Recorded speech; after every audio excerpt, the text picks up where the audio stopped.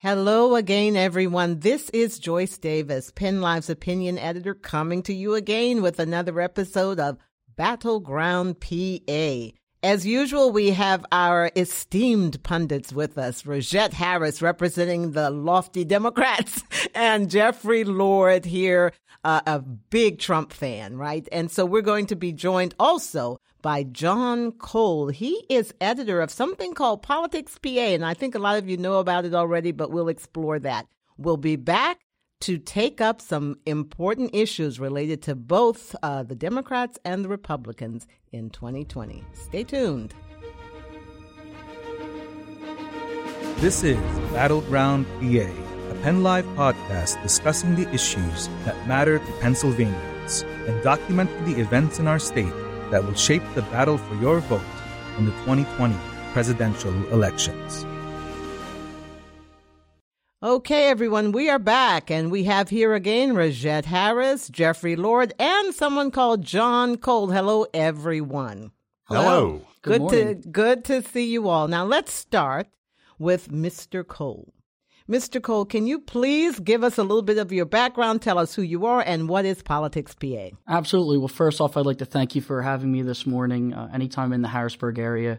I always listen to you guys regardless when I'm not in Harrisburg. That's but good to know. But I love reading Penn Spread Live. the word. Exactly. Yeah. But I'm with Politics PA. I'm the managing editor there. That website has been around for over a decade. I've been at the helm since July of 2018. Mm-hmm. Prior to that, I was a reporter for the Northeast Times in Northeast Philadelphia. So anyone who's from the Philadelphia area knows that section of the city. That's where I'm born and raised as well, and I got my degree in journalism from Temple University. But about Politics PA, of course, again, it's a website where we really do try to cover everything involved in state politics. So that means the state legislature to the congressional races, Senate, governor, anything, and presidential politics, of course, because we know we're a battleground state. Absolutely. That's right, yeah. We're going to play a very, very big role in this next election. Absolutely. We've seen the Trump campaign come back many a times, and a lot of Democrats are going to start to focus on the state, the presidential candidates very soon as, I guess, the first Super Tuesday ends, and as we inch closer to that April 28th primary. So we try to cover all of that and get the biggest stories and covered on Politics So you're PA. really close to the ground on all this. Now, one of the things to start us out in our discussion, we've been talking a lot. We've been talking a lot here about the economy and about,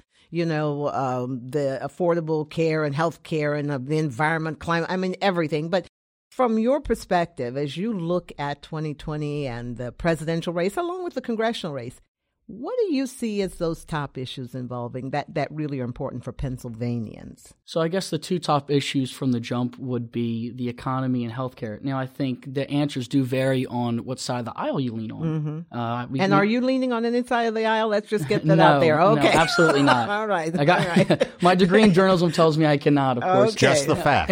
Exactly.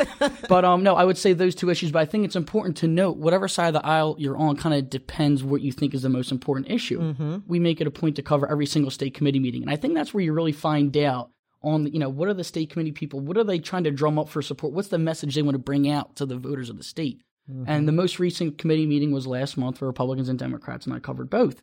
And Republicans talked a lot about the economy. They keep talking about the Trump economy, from Chairman Lawrence Tavis to every different congressional person that spoke there. They really stressed about the economy, and they talked about impeachment as that was wrapping up at that point in time. Mm-hmm. But they certainly want to make the case that the economy is better, and they believe it is due to President Trump's policies. Now, Democrats, on the other hand, their meeting was a week after the Republicans.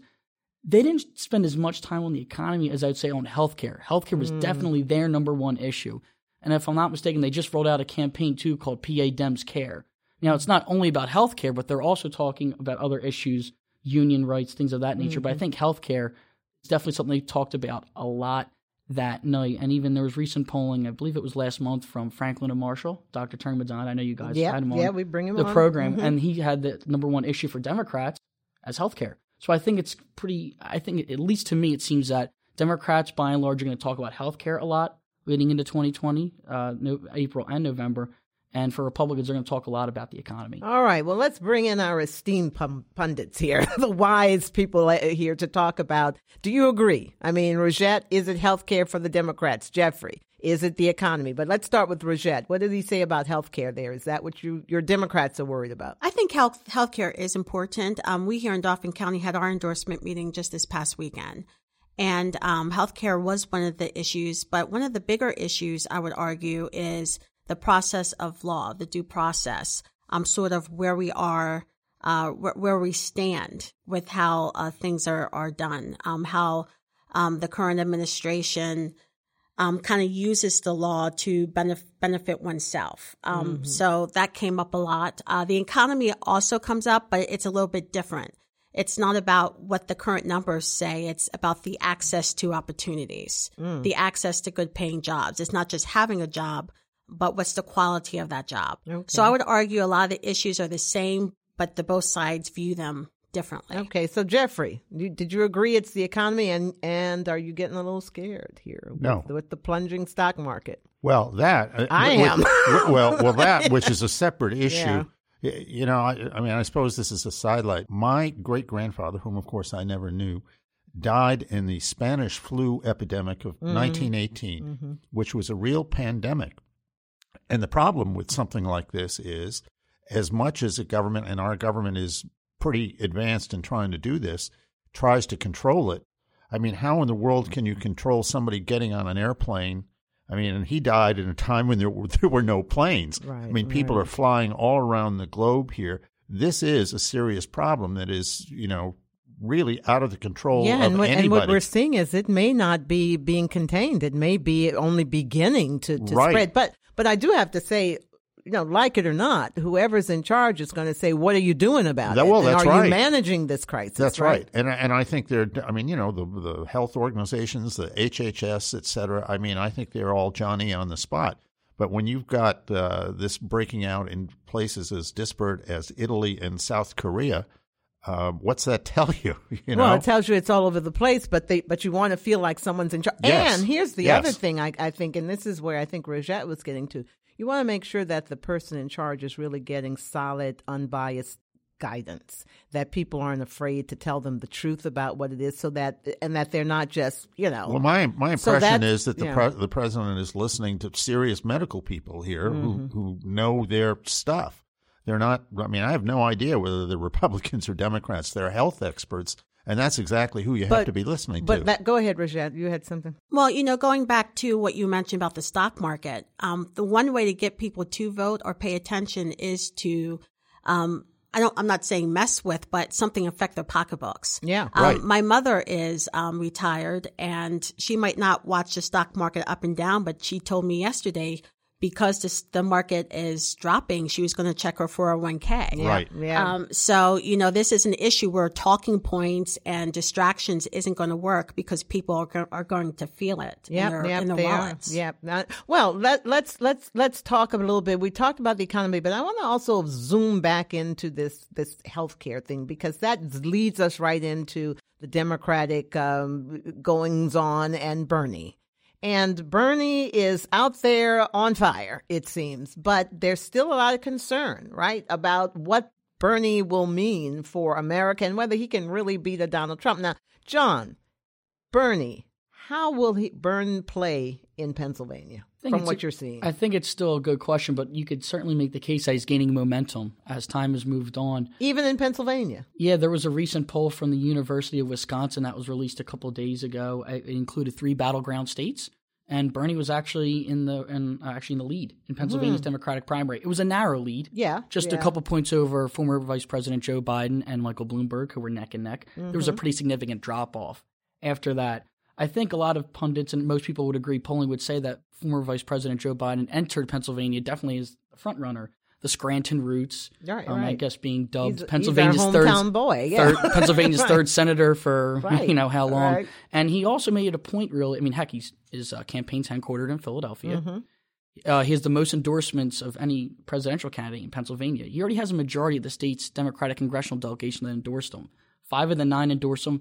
Of the 4 that didn't endorse, none of them endorsed anyone else yet. So Biden at least has all the establishment, it seems, support in that realm. But Bernie's certainly picking up momentum. He's coming on strong. Is that surprising to you, Rajette?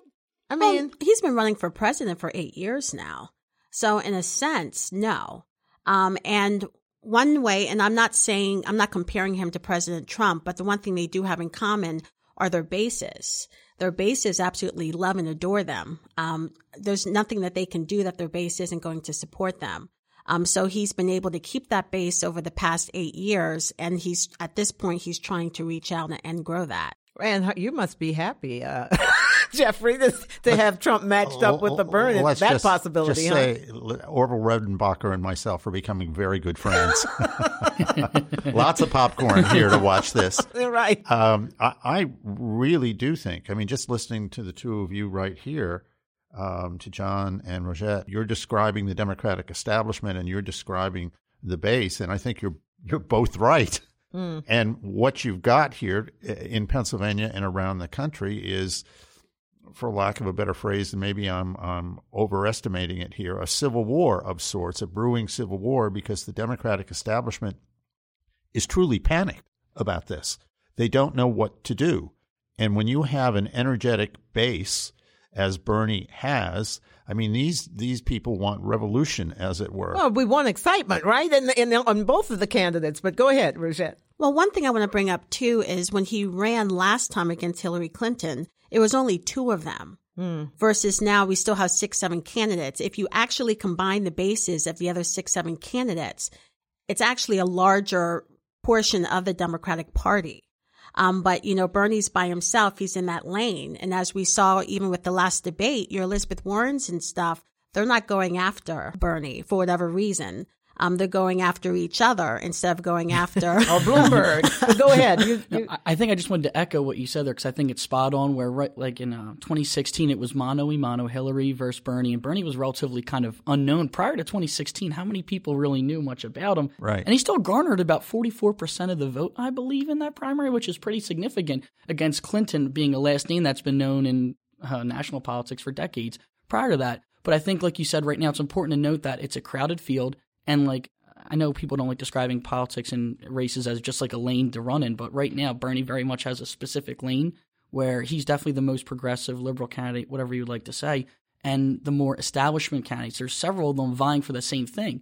By the time Pennsylvania's primary hits April 28th, there's not going to be as many candidates as there are right now. So we'll have to see how many of them will be left standing. Because if it's 6 or 7, I think most people would agree, and I'd like to hear what you guys think. It would probably benefit Bernie, a more crowded field, but a more narrow field would most likely favor perhaps one of the more establishment or moderate candidates. If it gets down to one-on-one, I mean, whomever the other one is, then I think he may have a problem. But as long as you've got this many candidates there and there's no definitive single opponent to him, he benefits. You guys tell me if I'm wrong about this, but I really have a strong sense that Americans, be they Republican or Democrat, are yearning for some big ideas, for people who will stand for, even if it's out there, they're yearning for something more than just safe. Am I wrong about that? No, I think that's why Donald Trump got elected in the first place. And I do think that's why Bernie has the kind of support he has. I do think that there is that commonality out there. And does that change depending upon your age? Is it the young people pushing this or older people really ready to see some kind of revolution? What do you think, Rogette? It's definitely younger. You can see that even in the exit polls with the recent Nevada caucuses. Bernie won among younger groups.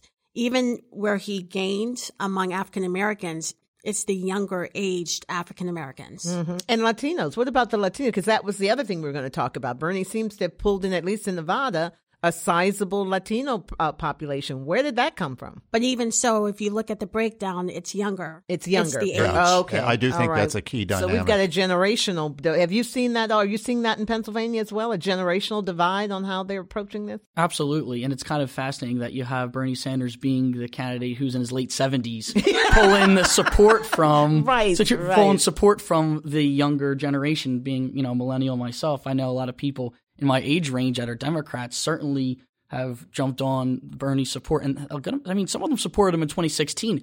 And I think he's kind of built upon that young support. And being in Philadelphia, a more progressive, the most liberal region of the state, I think it's worth noting that, of course, you'd expect him to play well in certain areas like that. So I think it's definitely the regional divide. Well, there'll be a regional divide. We can get into that maybe later. But the generational thing is definitely something I'm seeing in Pennsylvania. Yeah. And I think part of that is the younger you are, you love his ideas. You like what he's saying. But the older voters are looking at, well, how are you going to do it? They want the details, where I would argue the younger voters, I don't want to say they don't care as much about the details, but it's not as important as the idea. Experience, just life experience. Yeah. And if you're younger and you have no idea what the reality of socialism has been around the world, it all sounds great, But if you're older and you've seen, just this comment from Bernie Sanders this week on Cuba. Yeah. And, he had a literacy program. Castro had a literacy program. He also dragged people out of their beds at 3 a.m, put them up against a wall and shot them. Yep. But in many ways, you could say similar things about Putin, and Exactly. seems to get along with him. But Exactly. anyway, why don't we stop right here? We got to take a little bit break. When we come back, we're going to talk a little bit about these ideas. But we also need to talk about the rest of the candidates and, of course, our sitting president, Donald Trump. So join us in a few minutes.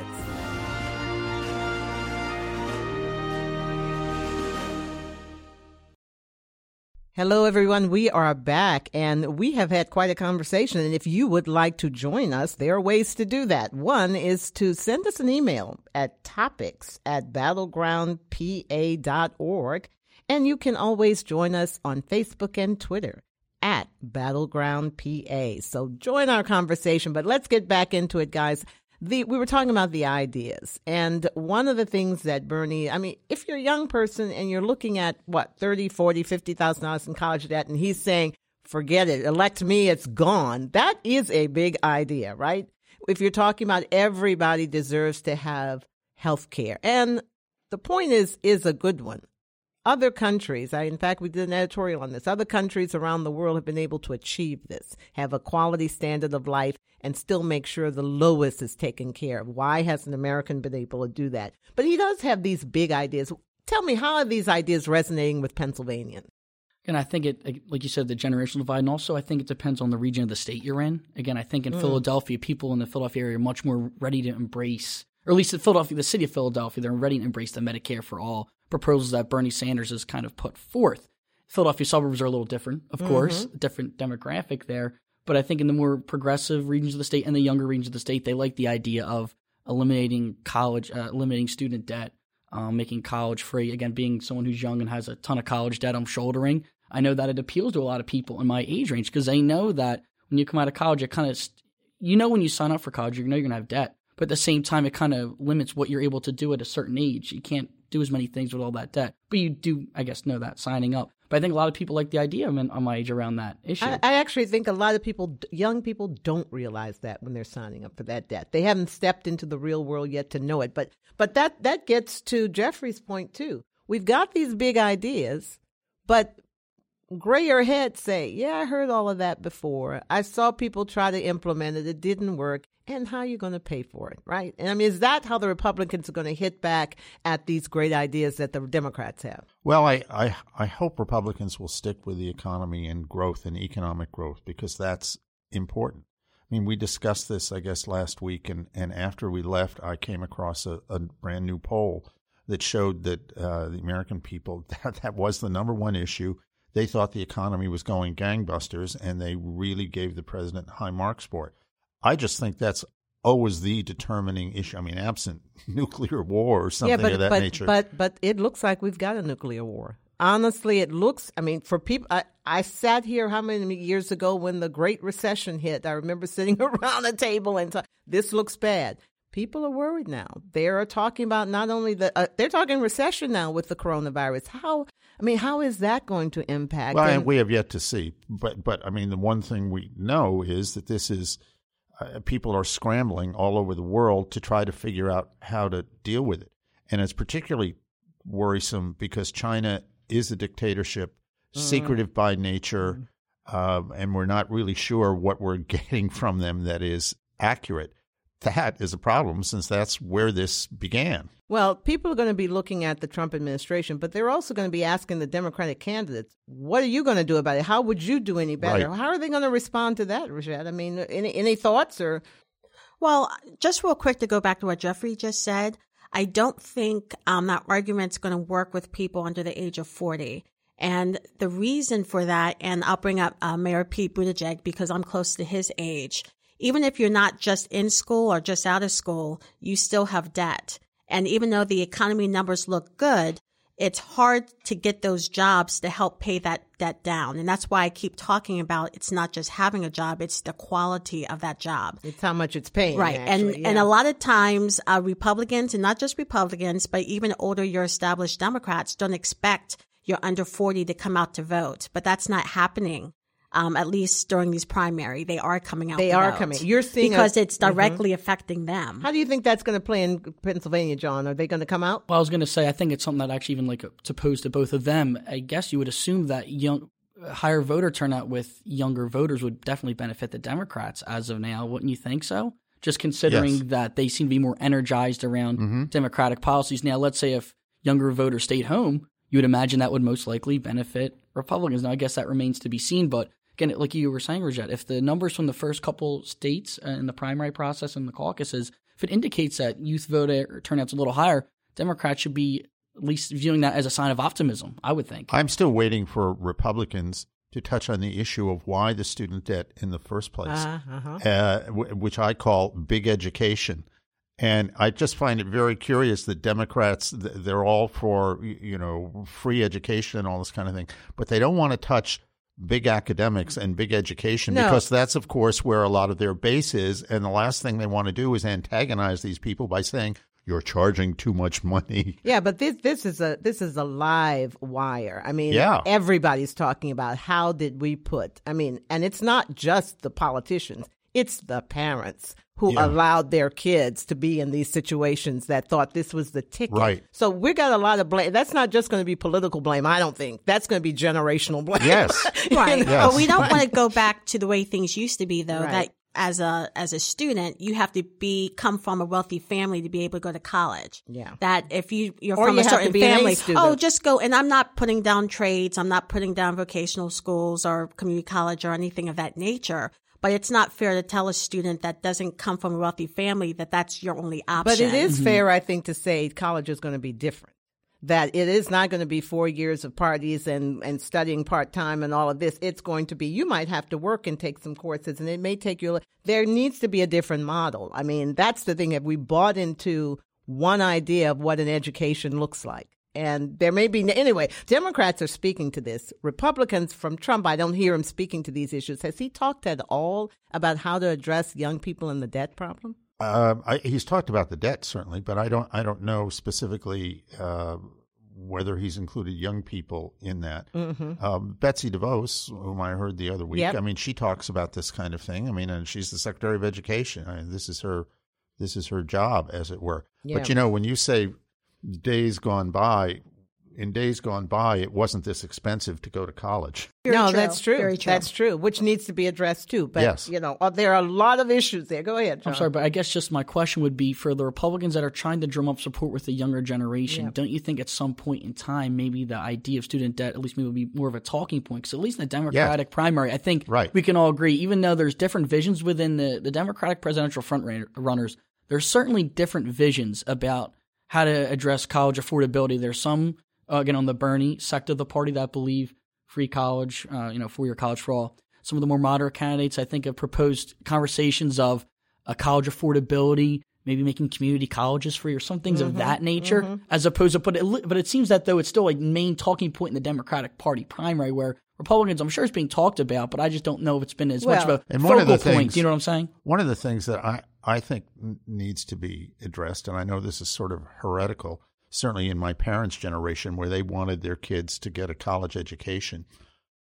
But let me ask the question, is a college education really necessary today? If some kid, to use the slang phrase, learns how to code, does he really need to go to X college for 4 years if he's really good at high tech and computers where he can get a very well-paying job? And he doesn't need a degree in English literature or whatever. I mean, doesn't it matter though? Again, what field I guess you ultimately decide to pursue? Yes, where I live in Northeast Philadelphia, many of my classmates I graduated grade school and high school with didn't decide not to go to college because they wanted to join the trades. A lot of union workers in my neighborhood, right? So I can tell you a lot of them elected to not do that, but that's a field where they don't need to get a college degree. You know what I'm saying? But there are certain jobs where I think you have to have a college degree. And there's also two things. Number one, in some fields, a bachelor's degree is really like a glorified high school diploma. Right. Mm-hmm. It's become that way. Yes. Yeah, that's right. And number That's two, right. again, we shouldn't be telling, usually you're the one that says we shouldn't be telling people what to do, but we shouldn't be telling students what fields to go into. They should, again, it's the access to opportunity to do Right. what they would like to do. But with I their get agree. what Jeffrey's saying because, for example, in Germany has a really extensive, apprenticeship programs where kids will get out of high school. Now, there it's a little bit different because you get tested. Are you ready for college? Are you college material, so to Right. speak? And then, or you get channeled to where your certain gifts lie. And they have a developed apprenticeship program where a kid will get out of high school, go to BMW, put on the white coat, and suddenly make $60,000, $70,000 as a technician, right? But my point is, do they want to do that or are they told to do that? Well, and there's a difference. And a lot of people want to do what their passion is, what they want to do. It's not always just about that paycheck. And Right. that's what concerns me. Right, but is in if we're- Germany, I think they may be told because they may be told if you want government and support. that's where I don't think we should Right. be telling people what to do with their lives. And I guess just, Holy cow, I'm making a Republican out of it. I knew we'd bring you guys together.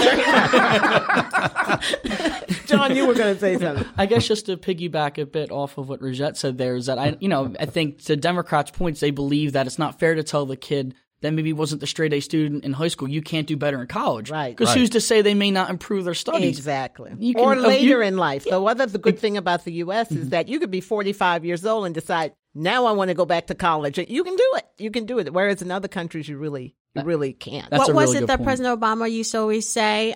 That the American dream is for anyone who's willing to work hard Yes. Right. and do what is necessary. We all agree on that, right, guys? Right. All right. So let me talk about one thing that's a little disturbing to me. Now, maybe it's not to you, Jeffrey, but I do worry about this, what we're hearing, and maybe we're not hearing right, that people are being purged if they don't have a kind of loyalty test to the president. Oh, Now, my, do I want to talk Yeah, about this? tell us what's going on. Well, Let's let me hear start, your perspective. Let me honestly. start with my own story.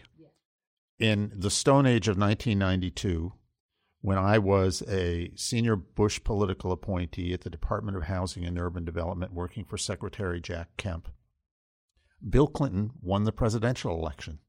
The transition begins. And I come into work one fine day, and I am presented with a letter from one Bruce Lindsay. Mr. Lindsay was the national campaign director for Bill Clinton, and it had been announced that when the inauguration day came, he was going to be the new director in the White House of presidential personnel. And the letter said, in essence, Dear Jeffrey, thank you for your government service. Clean out your desk. So you were purged because you I was- weren't a part Correct. of that? Yeah. Correct. Okay. And so was every other Bush appointee, Right. not only Right. there, but elsewhere. Now, let me just read a few headlines for you. Mm-hmm. Obama gives political ambassadors their pink slips, December 2008. Obama dismisses Bush Pentagon appointees. Then this one, 78 Obama appointees burrowed into career jobs that government watchdog finds. And another one, resistance from within. This is the Washington Post. Federal workers push back against Trump. I think those In are other words, what I'm saying to you is every single president, no matter who they are, has the right to fire all of these political appointees. It happened to me. They were well within their rights to do it. They don't want people there that are not loyal to the president's agenda. that are whomever not the going to go president may along be. with whatever the platform or the policies are. Right. So I you get have a that. right to I get get that. them out. I get that, except it seems now it seems like it's going deeper here. I mean, we just had people step up in impeachment hearings and talk about the issues that they saw that were leading them to do things that were either not unethical as they thought or immoral or Then they should against the law. resign. Well, or they should follow the process and testify, right? And cooperate with But Congress. the notion But- that they're in charge, they're not in charge. They're government employees, as I was. There's one person who sits in the White House, no matter who it is, who put their name on a ballot, campaigned in all 50 states, Right. and got elected. No, it's I none think- of them, and it wasn't me. I think your point is well made, but I think Americans, especially when they're talking about things like a coronavirus or they're talking about things where they want expertise, you don't want the brain power of your government depleted by you hold- mere you hold politics the president of the United States accountable. which we don't seem to be able to do. We tried that, right? I mean, we tried it and it didn't work, so he's in there, right? But I mean, that's the concerns we have as we go forward, because I think the nation is facing a serious situation now with where we are with the economy, with the stock market, and with this real threat of this disease. And I think it's going to take all hands on deck to battle that. Right. I mean, I agree. Yeah, go ahead. Go ahead, Rajette. To sort of broaden this conversation, I think that's why, Donald Trump won the Republican primary when he really truly wasn't a Republican. And this year we have our two leading Democratic candidates aren't really Democrats.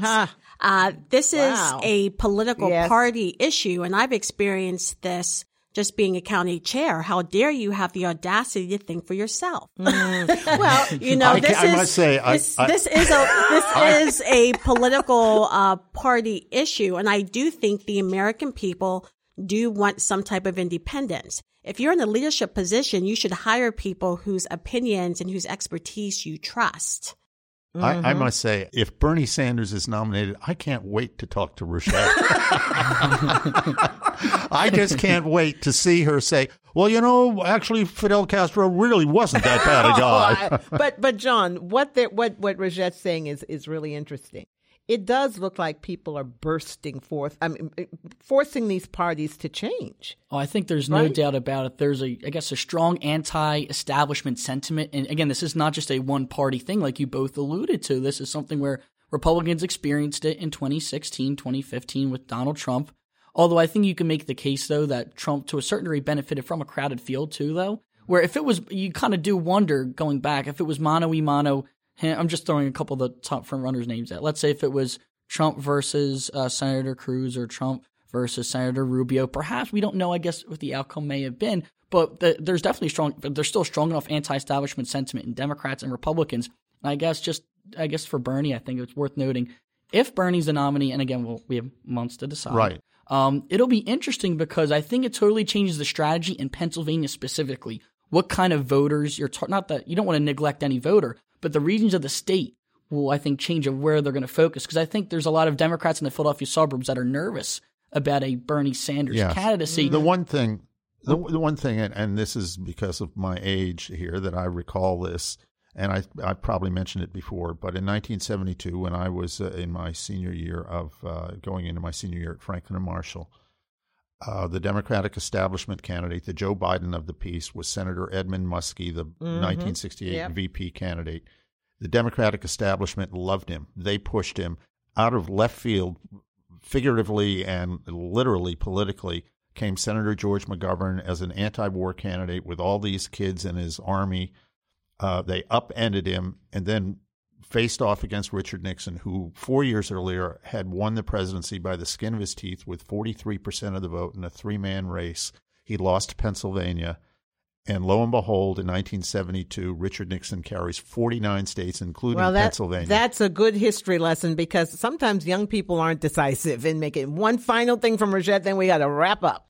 One thing that I do think the Democrat Party, at least here in Dauphin County, that we're focused on is, yes, we want to defeat Donald Trump in November, but we also want to widen our majority in Congress, and we want to take back the Senate. And there is a concern. You want it all, my goodness. But there is a concern, depending on who our presidential nominee is, how that is going to affect the down ballot races. Okay. I'm sorry.